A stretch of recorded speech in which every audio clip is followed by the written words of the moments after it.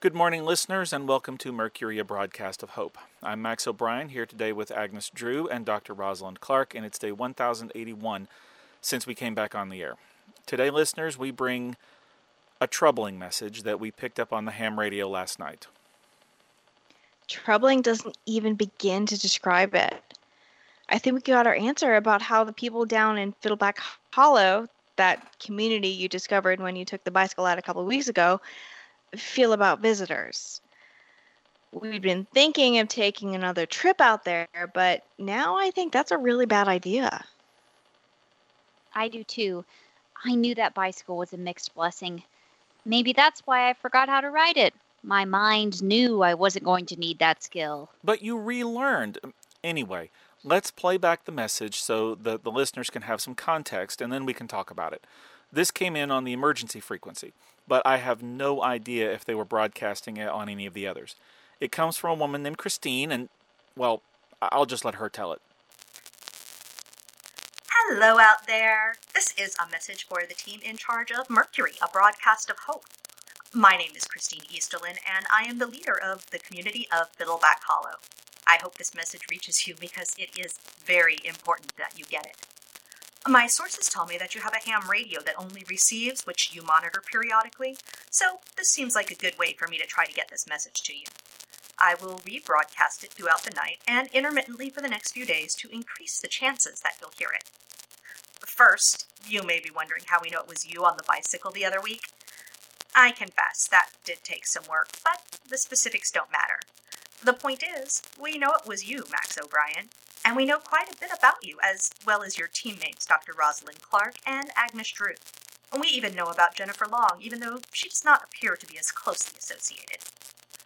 I am prepared to give you the benefit of the doubt and assume that you stumbled across our little community by accident and did not know of us previously.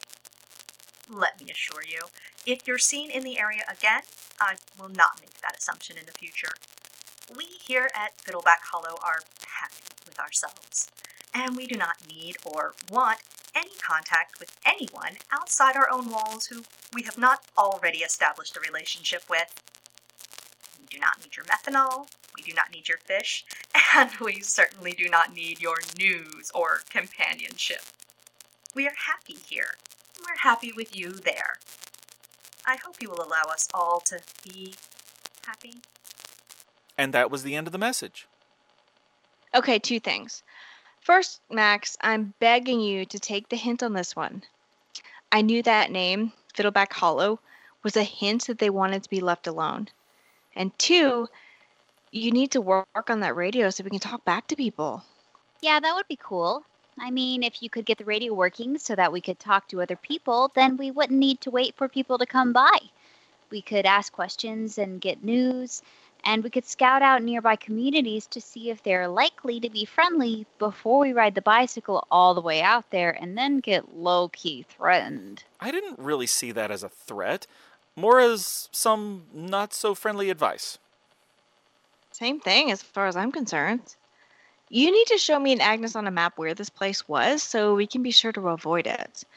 And like I said, you need to figure out what's wrong with that radio. Okay, fine. But it might take a minute. I've been tinkering with it all this time, and I haven't figured out what I'm doing wrong, so I'm not sure what I can do to have the kind of breakthrough you're looking for. But I promise I'll try. And I also promise that I'll stay away from Fiddleback Hollow. Unless I can get the radio working and convince them to let us come visit. Don't poke the bear, Max. There are probably plenty of ham radio operators out there. You don't need to fixate on this one. Leave that whole community be before you start trouble that you can't control. I agree with Agnes. And we're out of time for today. Listeners, if you're out and about, be on the lookout for a community called Fiddleback Hollow and give them a wide berth. We don't need any more trouble than we've already got. For Mercury, a broadcast of hope, this has been Dr. Rosalind Clark, Agnes Drew, and Max O'Brien. Take care of each other.